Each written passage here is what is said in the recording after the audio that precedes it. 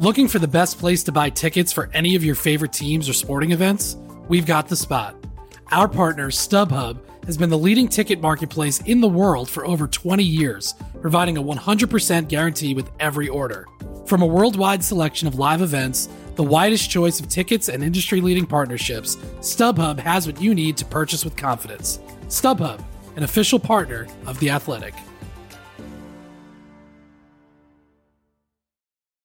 And now, two pigeons bemoaning the fact you can stream DirecTV satellite-free. You see this? A family watching baseball on DirecTV with no satellite dish in sight. Let's heckle them. You call that changing the channel? Choke up on the remote, buddy. I hope getting all these games on DirecTV makes up for your mother not pre-chewing your sunflower seeds. DirecTV has the most MLB games. Visit DirecTV.com. Claim based on total games offered on national and regional sports networks with choice package or higher. Availability of RSNs varies by zip code and package. High-speed internet service required. Terms and restrictions apply.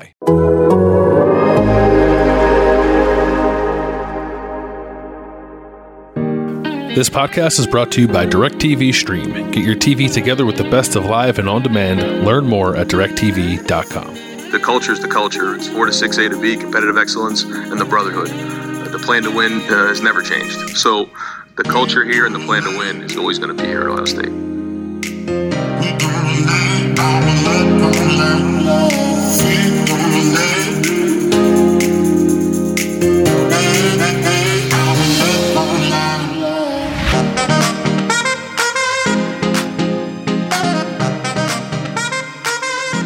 Welcome back to 4 to 6 with A and B, your Ohio State podcast brought to you by The Athletic. This is Bill Landish, joined by Papa Ari.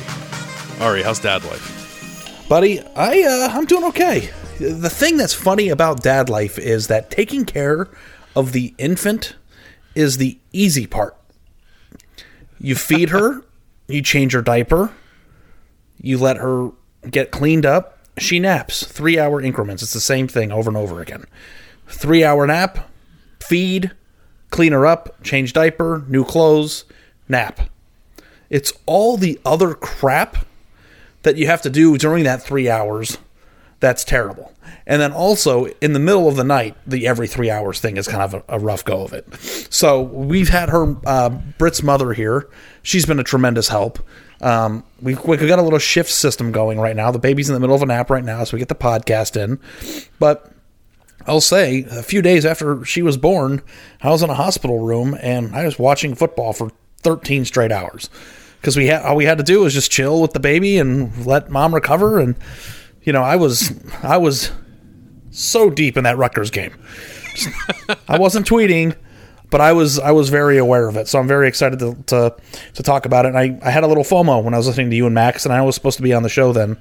And I had to bail at the last second, believe it or not. And, you know, I'm hoping that won't happen again. So thanks for bearing with me on my schedule. And, you know, I'm very excited to see where this team goes and where this podcast goes. Because, buddy, I left as a non-father, and now I came back to to being a father and talking about the most talented division in college football. What the hell is going on here? There's 5 teams ranked in the top 11 in the Big Ten right now, and 4 of them are in the Big Ten East. Is that right? 4 of them are in the East. That's right. That's right. Okay, can I just ask you a question right off the bat? How many of those teams are trash? Like, let's just be honest. Like, is Michigan State not trash? Like, I mean, okay, top 40 maybe, but they're not a top 10 team, are they? No, I don't think Michigan State or Michigan are top 10 teams. I think Penn State might be. I think Iowa it probably is because that defense is pretty good. But no, it's the way the schedule broke out. They haven't lost. Someone's got to be ranked somewhere. Like I get why they're ranked that highly, but I don't. And I tried to ask Max that the other day. Like I don't look at the Big Ten East and think, "Ooh, Murderers Row, toughest division in college football." But the rankings will tell you that it is. So, and it's to Ohio State's benefit that it looks that way right now because I don't think they're going to lose any of those teams. Yes. But, so, like the thing about it is. And I'm very curious to get into how I feel about Rutgers because I know that I'm sure that the listeners were more than content without me there, but like I want to go on record. Like I think this team is going to figure it out now. And like I don't know, I always say like, oh my God, they're going to play a bunch of crappy teams. I'm not going to fall into the trap again, and then I fall back into the trap. But here we are. If you listen, I know they're deeply flawed. I think they're very, very much worse than Alabama, Georgia right now. But the way that the season is setting up. Now, Oregon lost their best player. So if they lose again, or lose, and their season goes in the tank, you can say, well, they lost Verdell. There's a built-in excuse there for defending the quality of loss that was. And then you have a potential to win 4 games, maybe 5 against teams that are ranked in the top 15 between now and then, and none of them are particularly good. Like when you think about the way that Ohio State's schedule sets up, they're in a very good position if they take care of business and figure out what the hell's going on with their defense, and then getting some confidence for their quarterback and letting things ride, to be a very, very likable team at the end of the year resume-wise. So I'm very curious, and I'm actually curious to hear what you have to say about this, but you basically you're out on Michigan. Was that because of what happened with Rutgers and Ohio State, or like where you're like they're not a top 10 team? Like you're in a situation where Penn State's in, Iowa's in, but Michigan is firmly out. Yeah, like I think 2 things, and maybe they sound counterproductive. Like I think Michigan is better than I thought it would be this year, and I do think that Jim Harbaugh has done a good job of turning that around and getting it going in a positive direction. But I still don't look at that team and see a top 10 team, because they haven't really played anybody yet. Like they beat a bad Washington team, they beat what is a bad Wisconsin team this year, and I give them credit for like vanquishing some demons there against Wisconsin. But is it the wins? Is it the wins or is it the look? No, well, it's both. It's both. Like I'm not. Again, you got to rank the team somewhere, and Michigan hasn't lost. So like I get it. I'm not saying they don't deserve to be where they are right now, but I'm talking about like, do I look at a team and like, do they look to me like a top 10 team? No, they don't. But I still think they're pretty good. I think they're probably at worst like a top 20 team, somewhere between 10 and 20 probably, maybe 25. Certainly worthy of being ranked, and I think they'll be there the rest of the year. But I don't know. I've seen what a top 10 Michigan team looks like, and we saw one in 2016. Mm-hmm. This is not that, and I still think it's a team that's pretty limited offensively. Yeah. Who are the undeniable playoff teams right now? You've got 2, and that's it, right? Yep. And I think Ohio State is trending that direction as good as you can feel about that when they've really only played Rutgers. Okay, how about I ask it this way? Because, listen, circumstance and context is just as important as personal growth and development, I think, in this scenario, because when you're a one-loss team that early in the season, you need the narrative and the way people view you to change as you continue on into October and November. And I think that's going to continue to happen because Ohio State's going to get clout, fake good wins, but that you get clout with those fake good wins, right? I don't think they're fake good wins. I wouldn't go that. Like, I don't think any of these teams are bad teams. I think Michigan State, and Penn State are all good. When I say that, you will get more credit maybe than you should because of the number next to their name, but they're still good teams. No, I'm not trying to say that. I think fake good wins. Thank you for clarifying that for me. I mean, they're going to get top 10 credit against teams that aren't actually top 10 teams. Yeah. So but that happens all the time. Yeah, it happens all the time, but not 4 times in a year. Usually Ohio State's schedule is just like, okay, big non-conference game, and then wake me up at the Michigan game. Or the Penn State game in late October, and then that's it. Like, Nebraska all of a sudden is playing well, and actually might beat Michigan on Saturday if you read between the lines of that spread. It's an interesting game. Yeah, I don't know what's going to happen there. Last week when Michigan was a 2-point dog against Wisconsin, I was just like, where's our baby's birth certificate so I can fax it into my bookie? That made no sense to me because you're talking about a Wisconsin team that averages 9 points in conference play the last 2 years. Just totally broken. Yeah. But this game, I wouldn't touch with a 10-foot pole. What's the spread? 3. I Michigan's laying 3. They're favored by 3 points. In Lincoln? Yes. Yeah. Nebraska, I think I said this on the thing with Max the other day. Nebraska's underlying numbers would make you think that their record should be much better than it is right now. And I thought they were going to go in the tank. They have not. Plus, Michigan's one-dimensional offense. Yep. No, I think the ceiling gets raised there if they put J.J. McCarthy in, and it seems like they're leaving that door open a little bit. I don't know. They're putting them in the game. So I don't know. But as long as K. McNamara is the quarterback there, I think that offense, like you said, is pretty one-dimensional. Yeah, losing Ronnie Bell, too, was a pretty big loss. that guy was a stud. Was. So, yeah. I'm very excited. I am rooting for the Big Ten East. I think it's very fun. It's fun. I just want it to be fun. I'm glad that the Big Ten East is fun and interesting at a time where Ohio State is trying to figure some stuff out, and is maybe less vulnerable than I thought they were 2 weeks ago, but I think is still vulnerable because they're still, they've made not insignificant changes to their defense and have yet to play a good offensive opponent since doing that. So I still think that's up in the air. If you're an Ohio State fan, what would you rather have? Super entertaining games against Penn State, Michigan, and maybe Michigan State. I don't know if the schedule is going to allow that to happen because they play each other before they play Ohio State.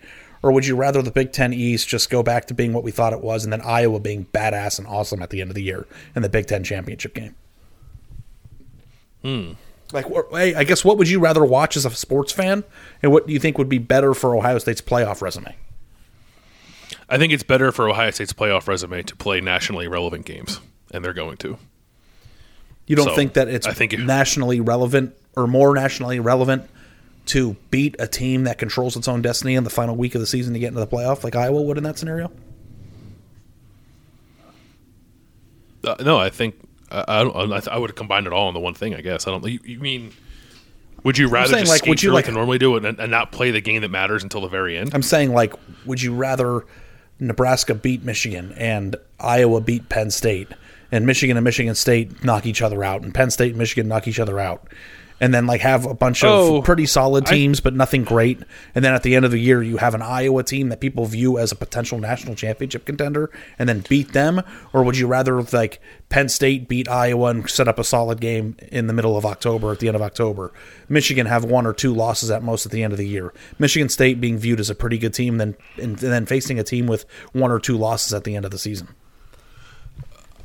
I'm not so sure, like, all those common opponent games matter. Like, and Ohio State plays Nebraska too, so I guess they're a common opponent. But I guess you want Michigan to beat Nebraska because Nebraska ultimately, I just don't think is going to end up being a ranked team. It may be better, but they're not going to be a team that's part of the national conversation. But if, like, Michigan State and Michigan and Penn State, obviously you're, like, beat up on each other, but they all kind of look the same and competitive in that. Like, I don't really think that matters all that much. I just think you need people to believe that those are good teams. And right now, people believe that those are good teams. And I believe they're good teams, too. I just don't know if, like, Michigan State is actually the number 11 team in the country. Well, it's actually possible that they are, and the rest of the country just sucks. It's like, that's also possible, yeah. Like, and I was pretty out on Michigan State. I've already been wrong on Michigan State because I was very out on them coming into the year because I just didn't think that Mel Tucker had up the talent level on that roster in the way that he clearly has. So through the portal too, and that's through the portal, yeah. And that's the thing too about that is what Mel Tucker did. What we thought was the Mark D'Antonio strategy: developmental guys, 3-4 years, every 3-4 year cycle, you're really really good. But like I think you can make the case that Mel Tucker is the poster child for how the portal is going to change the sport. Yeah, I think it's like right. I don't know how Kenneth Walker just fell out of the sky. That guy is awesome. I was about to say he's the best running back in the Big Ten, but he's not because Trevion Henderson exists. Second best running back in the Big Ten. He's the second best running back in the Big Ten. So I know we got to talk about Ohio State here, but this is fun for me because I mean, dude, this season is really fun. This season's great. This season it has like 2007-ish vibes, I think. But it's mostly fun because I like the Big Ten is interesting. And if you would have asked me in July, is 2007 ever going to happen again? I would have said no. Yeah. Because I thought that everything that was happening at the top of the sport, especially if Texas beats Oklahoma this weekend, which is a distinct possibility, then you have another conference that's potentially eliminated. I mean, you have right now the way the season's setting up the potential that the Big Ten and the SEC both could get 2 teams in, and that'd be the end of it. More disrespect to the Bearcats, man. It's unbelievable. Well, I actually believe that if there's ever going to be a year where a group of 5 team gets in, that Cincinnati, this is it. But I think that you might get into, and this is October 7th. There's a lot of football to be played. But I think if you're not paying close attention to BYU, if they're both undefeated at the end of the year and they don't play each other, I think it would be like we can't choose between these two. Let's just go all Power 5 again. You're going to have a TCU Baylor scenario again. Seriously, because if you go look at their schedules, like Cincinnati has some top heavy wins because they beat Indiana, but Indiana's dog crap now, and Notre Dame is not very good, and I think are going to lose to Virginia Tech on Saturday. And those wins, as like you would think, if I would have said before the end of the year, if Cincinnati beats both Indiana and Notre Dame, which you'll fondly remember I predicted. And I don't think I'm smart. I just think that it was just like they're really good. that would be enough to open the conversation. Add that into the fact that Clemson's not even going to win the ACC maybe, and the Pac-12 is the Pac-12, and Oklahoma looks bad. It's like, okay, well, what else do you need in that scenario? But go look at BYU's schedule, dude. They play a Power 5 schedule this year.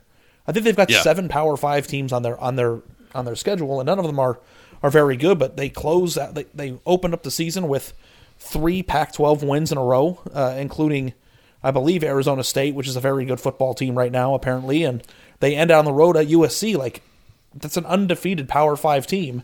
If you were to compare those two resumes, assuming that Cincinnati wins out and BYU finishes undefeated, it's just like, how do you pick between those two things? Do you prefer the team that has the 2 sexier wins? Hell, I don't think that beating Indiana is sexier than beating Arizona State. So do you take the Notre Dame win, and that's the thing that props up your discussion about it, or do you go with the team that's played 7 Power 5 opponents? Yeah, BYU, I don't know how we got to talk about BYU, but yeah, they've beaten 3 Pac-12 teams, UCF, Utah State. They play Boise this weekend. They play Baylor after that. Play Virginia and play USC, as you mentioned. They beat Utah, didn't they? They beat Utah. They beat Utah when Utah was ranked at the time, yeah. So and Arizona State was ranked and I think Arizona State's still ranked. Yeah, that's a good point. What kind of suck if you're Cincinnati to finally do the thing that the committee has been asking a G5 team to do since the playoffs started, and they go out and they play Power 5 teams and they beat them. They're clearly better than them, and then at the end of the year they'll be like, oh yeah, but those Power 5 teams weren't good enough. I think Cincinnati's only hope to making the playoff this year, because last year I said, I'm not doing this shit again. We're talking about group of 5 teams and making the playoff, and it's just like, Notre Dame loses 2 more times, I'm done. That's the thing. Cincinnati's playoff resume right now is strong because they're coming off of a win at Notre Dame. But if Notre Dame loses to Virginia Tech on Saturday, it's like it lasted a week, right? Cincinnati needs Notre Dame to be awesome. So, okay, let's get back to Ohio State. All right, I'm sorry about that. I'm just excited. I'm amped up. No, it's okay. I think it's interesting. But one other thing I wanted to say. I want to get you on the record here. Look at me in my eyes. Iowa by 15 this weekend. Iowa by 15? I mean, I'm not going to change the spread. The spread's 3, I think. I think Iowa covers that easily. I can get behind Iowa winning that game, certainly. It's in Iowa City. Penn State hasn't beaten a top 10 team on the road since the Nixon administration. Yeah. It just seems like a wide margin to me. I think it's a very tight game. Yeah. To me, it feels like a tight game that Penn State is in position to win, and then the James Franklin late game clock management magic strikes, and Iowa somehow gets the ball back when it shouldn't have it, and that's how Iowa wins. 2016, the final score. Ohio State, or the year that Penn State won the Big Ten East, loss at number 4 Michigan 49-10. 2017, loss at number 6 Ohio State and loss to number 24 Michigan State in consecutive weeks. 2018, loss at Ohio State, number 4, loss at number 5 Michigan 42-7 in November a few weeks later. 2019, they lost that Minnesota game in November when they needed a win, and Minnesota was undefeated. And then lost 2 weeks later on the road to Ohio State, who was number 2 at the time. 2020, they lost half their schedule, and it's just like they can't win that. They haven't won that game. That marquee road Big Ten matchup, I don't think one time, unless I'm forgetting something earlier on in the James Franklin era, once.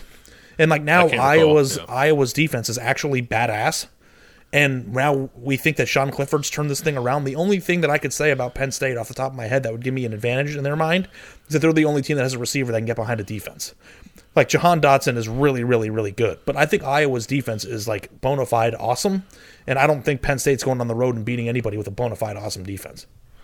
I think it's fair. I think it's all fair.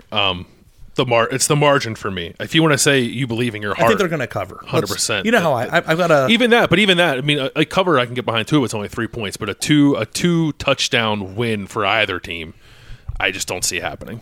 Yeah, I don't think either team is built unless Sean Clifford pulls a Talia Tagovailoa and throws Iowa the ball 5 times. Then I'll get behind that. But also, Maryland played the worst. That was the first college football game my newborn baby witnessed. And she wanted to go back in the womb. She's like, put me back in. Put me back in. Looking for an assist with your credit card but can't get a hold of anyone? Luckily, with 24/7 U.S.-based live customer service from Discover, everyone has the option to talk to a real person anytime, day or night. Yep, you heard that right. You can talk to a real human in customer service at any time. Sounds like a real game changer if you ask us.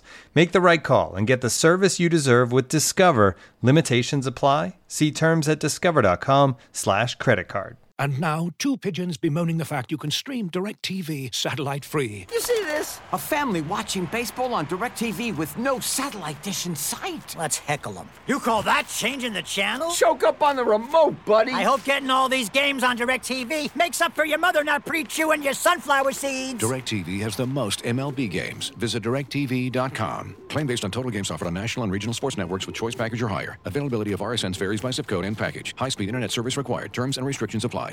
Okay, so let me ask you, Bill, where are you at? Because it's been over a week since we've talked. Are you completely back in on Ohio State's ability to reassert itself as a national championship contender? Like, do you think they've got the personnel and the scheme together, to be in that position, or are we still beat Penn State and we'll talk about it? I'm pretty well back in. I don't know if I'm all the way back in, because I'm just a little hesitant because of Akron and Rutgers, but I do think that this coaching staff has figured out this roster, and I think that was a little easier with the offense, just kind of let them go do their thing. And I think we're starting to see that. I thought the offense we saw against Rutgers was tailored much more to C.J. Stroud's strengths, and the defense has changed rather dramatically. They went from a single high cover 3, cover 1 defense to a heavy dose of 2 high cover 2 stuff, and it almost feels like that's their base defense now, and they're blitzing a lot more, and it seems guys are settling in the roles. I think they're figuring it out. You're Mr. X's and O's. It seems to me like they've changed from skim milk and went to 2%. It's not that drastic of a change, but it feels drastic. Yeah, it's still milk. Yeah, it's not like they had Bill Nye the Science Guy in there trying to figure out what to do. It was a very rudimentary change. It seems like correct, but then it makes me even more concerned that they needed to lose to identify that problem when that was the fix all along. And then when you start putting yourself in that position, then it's just then how confident are you in this coaches to recognize that there's another issue down the road? Because to me, making a fix is super important for a coaching staff. It's absolutely imperative to be able to identify your weaknesses and then do something to make them less weakness worthy. Yeah. But then there's also the other side of the coin of just how did we get to this point? And then at that point, if you allow yourself to think, well, how do we get to this point? Then it's just well, what the hell is under the hood that we're not seeing now? And that's how I think about it. Yeah. Maybe not something that's going to be exposed until they play a really good team. But I think that the ceiling for this football team is making the playoff. I don't think that they have a higher ceiling than that. I think they're very good. I think their offense can score with anybody, maybe the best offense in college football. I do not think that this defense will ever be able to beat Alabama. See, I don't. Georgia, to me, I think would be a little more concerning. We don't have to break down the thing. I don't know. Alabama, to me, seems a little bit gettable. Although I did say they were going to lose to Ole Miss, and then they blew Ole Miss's doors off. Georgia's defense is the best thing I've seen since I've been watching college football, and I'm 32 years old. So that is scary to me. Alabama's a little less scary to me. But either way, I think you're right. I still think the ceiling is more or less the same as I thought it was after the Oregon loss, and that is they can still make the college football playoff. I think how that looks on the road there is going to look probably substantially better than I thought it could look coming off the Oregon game. And that is to say, I don't think that this defense is just going to be a defense that gives up explosive play after explosive play after explosive play and can't pull its head out of its own ass once a team does something twice and beats them with the same thing over and over again. I don't think that's going to happen. So I got a news flash for you though, bud. What? Oregon blows. So I don't know if that's a harsh way of saying it, but we were saying on this podcast since the day Ohio State lost that game that Oregon will lose. And it's did you see that game? It's their quarterback isn't very good. Yeah, but their quarterback also Ohio State didn't lose to Oregon because Anthony Brown was slicing them up. Ohio State lost to Oregon because Oregon ran the same play 4 times and scored on 2 of them. I'm just saying at a certain point you got to start analyzing how it's even possible to lose to a team that's not very good. It's not like they lost a heavyweight battle with another team that's going to be in the play. They lost to a marginal Pac-12 team. No, Oregon's better than that. You're wrong on that. I don't think Oregon was ever a championship caliber team, but Oregon doesn't suck. I think they're 2 or 3 loss team in the Pac-12. I don't. If they keep losing guys, then they probably will become that because they keep losing guys every week. They've lost, I think, 4 starters since they played Ohio State. So maybe that happens, but I don't. I'm just saying, the team that came into Ohio Stadium, making that to be. The team that came into Ohio Stadium and beat Ohio State is not a team that's good enough. A team that should be good enough to come close to beating that team. That was a major coaching malpractice in that game. Yeah, I agree with that. Yeah. I agree with that. But coaching malpractice, I feel like should be analyzed a little differently than just matching up man for man. I don't think Ohio State is suffering from a tremendous talent deficit that should make you nervous moving forward. I think they had clear coaching issues to get past, and I'm not saying they've gotten past them already, but I think there have been promising steps taken in the right direction. The talent isn't what scares me, Bill. What scares me is that you have a coaching staff that is susceptible to getting its butt kicked with X's and O's against a team that is lacking tremendously in talent in comparison to Ohio State, and then putting them on the same field as teams that are very, very good later on down the line when you think something is fixed, and then, oh my God, here we go again, which is definitely going to happen if they play Alabama or Georgia, I think. Now, yeah, I mean, that could happen when they play Alabama or Georgia, but I don't look at any team they have left to play on their schedule and think that there's a team that is a significant step up offensively from what Oregon was. I think they're basically the same. Do you think Ohio State is going to be undefeated from here on out, or would you take 0.5 losses over? I think they're undefeated from here on out. Because I don't know if I'm 100% with you on that. I'm not saying you're wrong. I don't know that I'm confident in saying that.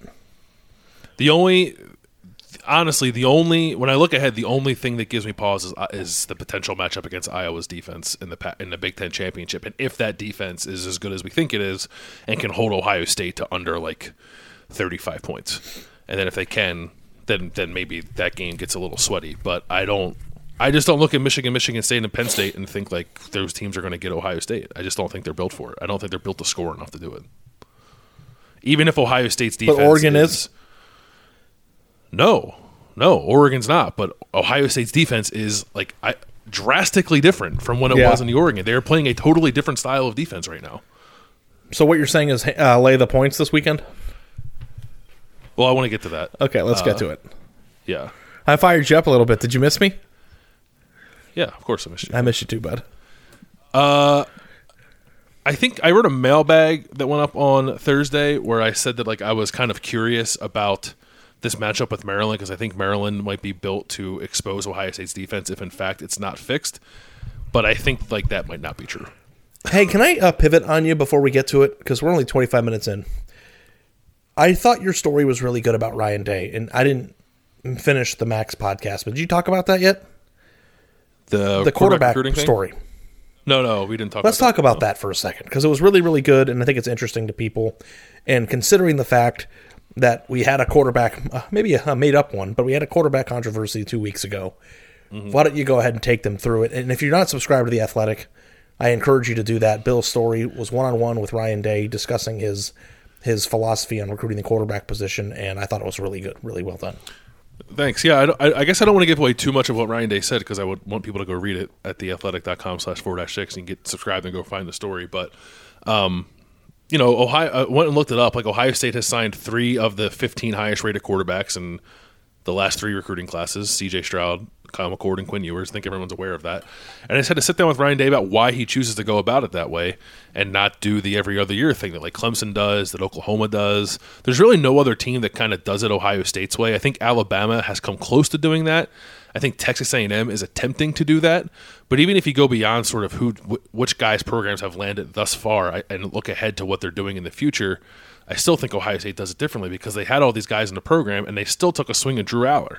And they're still going after a guy like Dylan Lonergan, who's a top 100 quarterback in the class of 2023, and some other highly rated guys in that class. And they're all over Jaden Davis, who's the top player in the class of 2024. They are not altering their quarterback recruiting plan in any way whatsoever, despite the fact that they have 3 5-star prospects on their roster already. And it's just like, it kind of blows my mind a little bit that they recruit that position that aggressively. And I just don't think anybody does it that way. So I didn't have a ton of time with Ryan Day. I had like 15 minutes with him, and 5 of it were spent talking about some other stuff. But I felt like we did get a little deep into why he does it that way. And I thought it was really enlightening conversation with Ryan Day. And the gist of it was like, you just can't be certain. And he said at the NFL, he said teams draft quarterbacks in the first round all the time, and they're wrong a lot. And he just doesn't want to leave Ohio State in a position where if he's wrong with the guys he's recruiting at the most important position, that Ohio State would be negatively impacted by that. And he didn't say this directly, but as I was going back through the interview, like I thought of Clemson and their every other year approach. And I was like, Trevor Lawrence was a stud. Deshaun Watson was a stud. DJ Uiagalelei might not be a stud. He doesn't look like one right now, and Clemson's suffering part because of that. Their offense is terrible. And I think that's the kind of thing that worries Ryan Day is if he goes every other year and the guy that he has step into the spot after the previous starter leaves just isn't ready, you're kind of screwed. And you can't be screwed when the expectation is win a national championship. So there's more to it than that. I encourage you to go read the story, but I did enjoy getting 5 to 8 minutes with Ryan Day to talk about that a little bit in depth. Can I make a leap here and you tell me if you think I'm crazy? Absolutely. Did Ryan Day just say stars matter? He certainly said stars matter. I think Ryan Day is a true believer in the stars matter mantra. Because the philosophy, while I agree with it, also is a deep implication that if you recruit a 3-star prospect, you can't make up for being wrong with the 5-star. Yeah.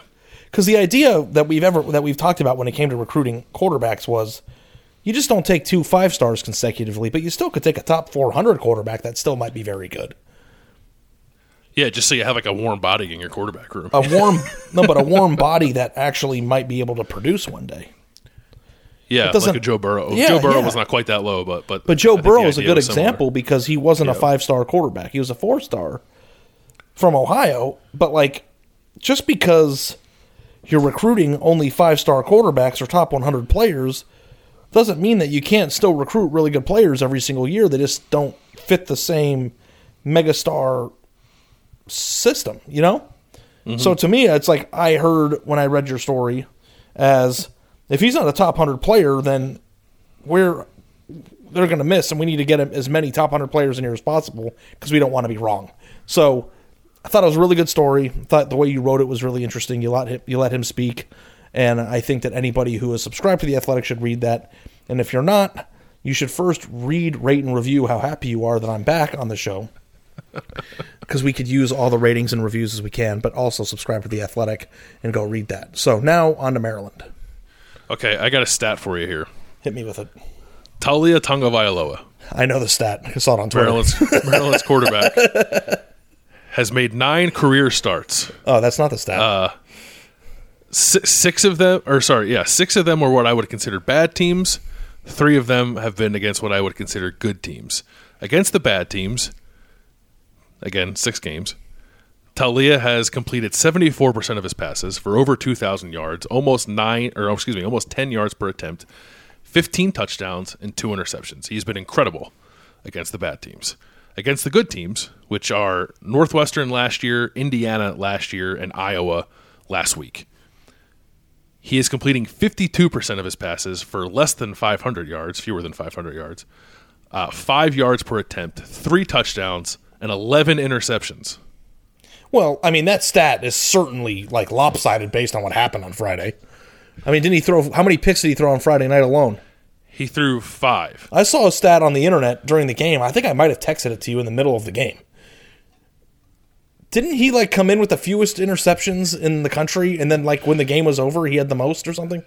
Yeah, I said that to Max earlier in the week because I thought I saw him that tweeted out, but it was something like only 2 quarterbacks had fewer interceptions than Taulia coming into the Iowa game, and then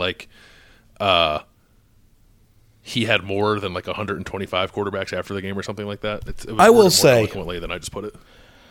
It took me back to when you and I were in Iowa and we were at the casino and you bet on Maryland against Penn State, and it was 65-0 or something crazy. The night I hit my only royal flush in video poker, mind you. That was great. Sitting at the bar next to you, that royal flush comes up. I was very happy. Dude, for it. I hit the royal flush without deuces, without having to hold any cards. Yeah, it was pretty wild. I was- thought there was like a glitch in the machine there. They were like, no, you can't. You don't win this. Easiest $1,200 I ever won in my life. I just felt like a jackass for playing quarters instead of dollars. But maybe it's just that they don't play well with expectations, which is your mantra. Use what you texted me earlier. But it's just like, I can't figure out, does Maryland suck ass? Or do they just like, are they just inconsistent? Because I will say, and They're again, certainly inconsistent. prone to hyperbolic statements. I know that that's how I am. And partially because I fell into the Maryland trap financially. Because that line made 0 sense.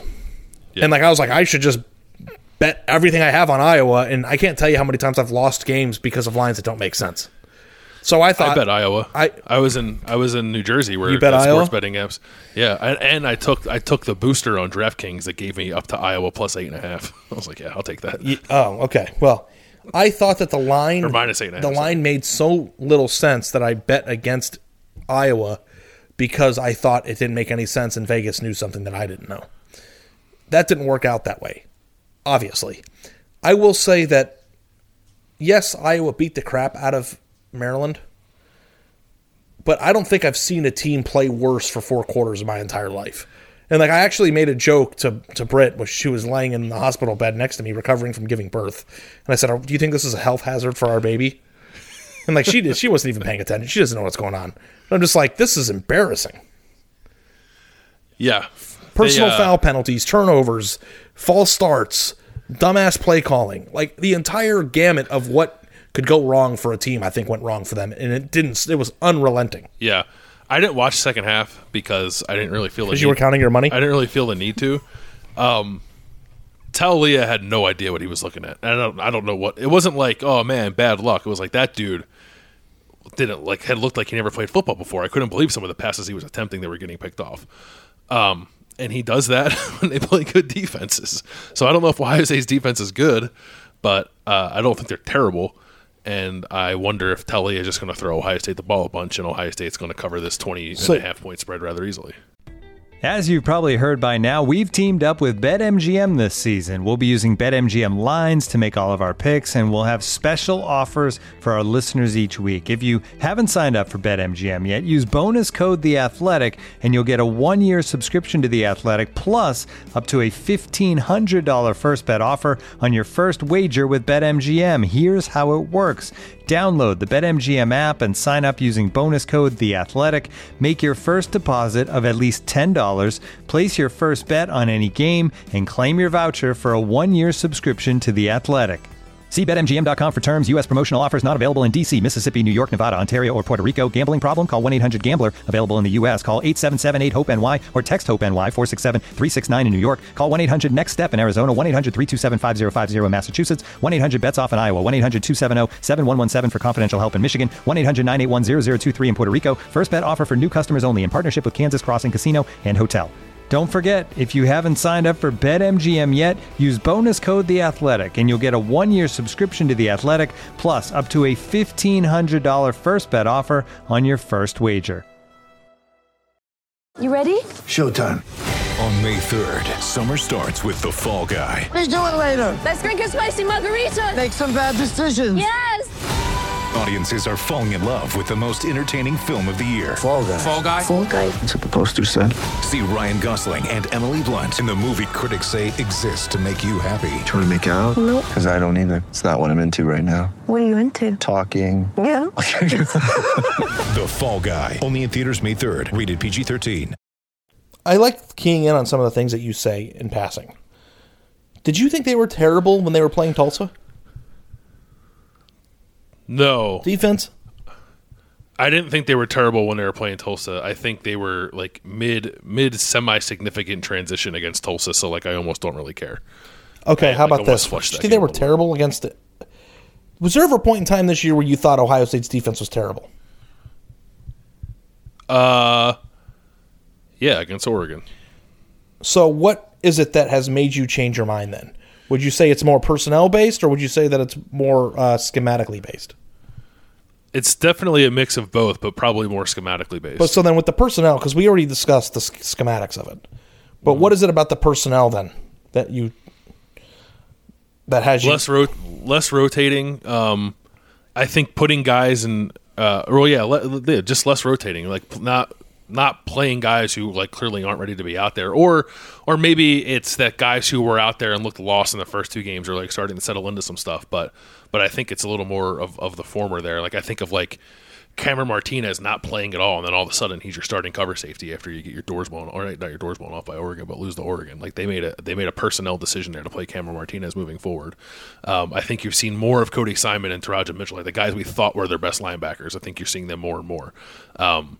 Corner's weird because Cameron Brown's injury, but like we don't see Legend Cavazos out there, like just a guy who clearly was not ready to be playing early on in the season. He's just like not part of the deal anymore. He doesn't play unless the game's out of hand. So I think they've pared down the rotations a little bit and have guys in better positions to be successful. For instance, like not sticking Bryson Shaw in the middle of the field by himself so often, where I think he's not as comfortable as he would be when he's playing in a 2-high shell and playing a little more cover 2 and doesn't have quite that burden on him to be the guy at the back of the defense that's kind of your security blanket. So it's a lot of things, but I think it's mostly like figuring out the scheme that these players best fit into. You think it's funny that 2 of Ohio State's best defensive backs are from Arizona? Well, Arizona is a hotbed of football. I just was thinking about that when Denzel Burke was running it, the touchdown in last week. It's just like, this is why the Pac-12 sucks. But even that play, like, I think people might look at that play and say, like, oh, well, Noah Vedral just threw the ball to Denzel Burke. And, like, he did, but I think he did because Ohio State was in a cover 2 look that it hasn't played a ton this year. And Cameron Martinez, who was playing an underneath zone where he probably wouldn't be otherwise, like got jumped into a throwing lane, and Noah Vedral hesitated. He pump faked in and he sailed the ball because he had to throw it over Cameron Martinez's head, and then he threw it too high and he threw it right to Denzel Burke. So it's like it's not just that a quarterback made a dumb play and threw the ball the wrong. Yeah, schematics can produce that. Ohio State's defense like helped produce, like their structure helped lead to that. And I think that's what you could say about what Iowa did to Maryland. Yeah. Oh yeah. Yeah. I think that's true. Yeah, because it's. I am writing like a deep dive on the defense and like what's changed and like with harder numbers and stuff like that. And that'll probably run next week during the bye week because I'll have more time for it. But part of it is just making life just a tad more difficult on the opposing quarterback so that what he sees before the snap is not the exact same thing that he sees after the snap, which is happening far too often against Ohio State's defense starting last year than the first 2 games of this year. And it's like it's a rather simple thing of like changing the picture on the quarterback, but Ohio State's finally doing it, and I think it's paying dividends. Mm-hmm. Okay, so prediction time.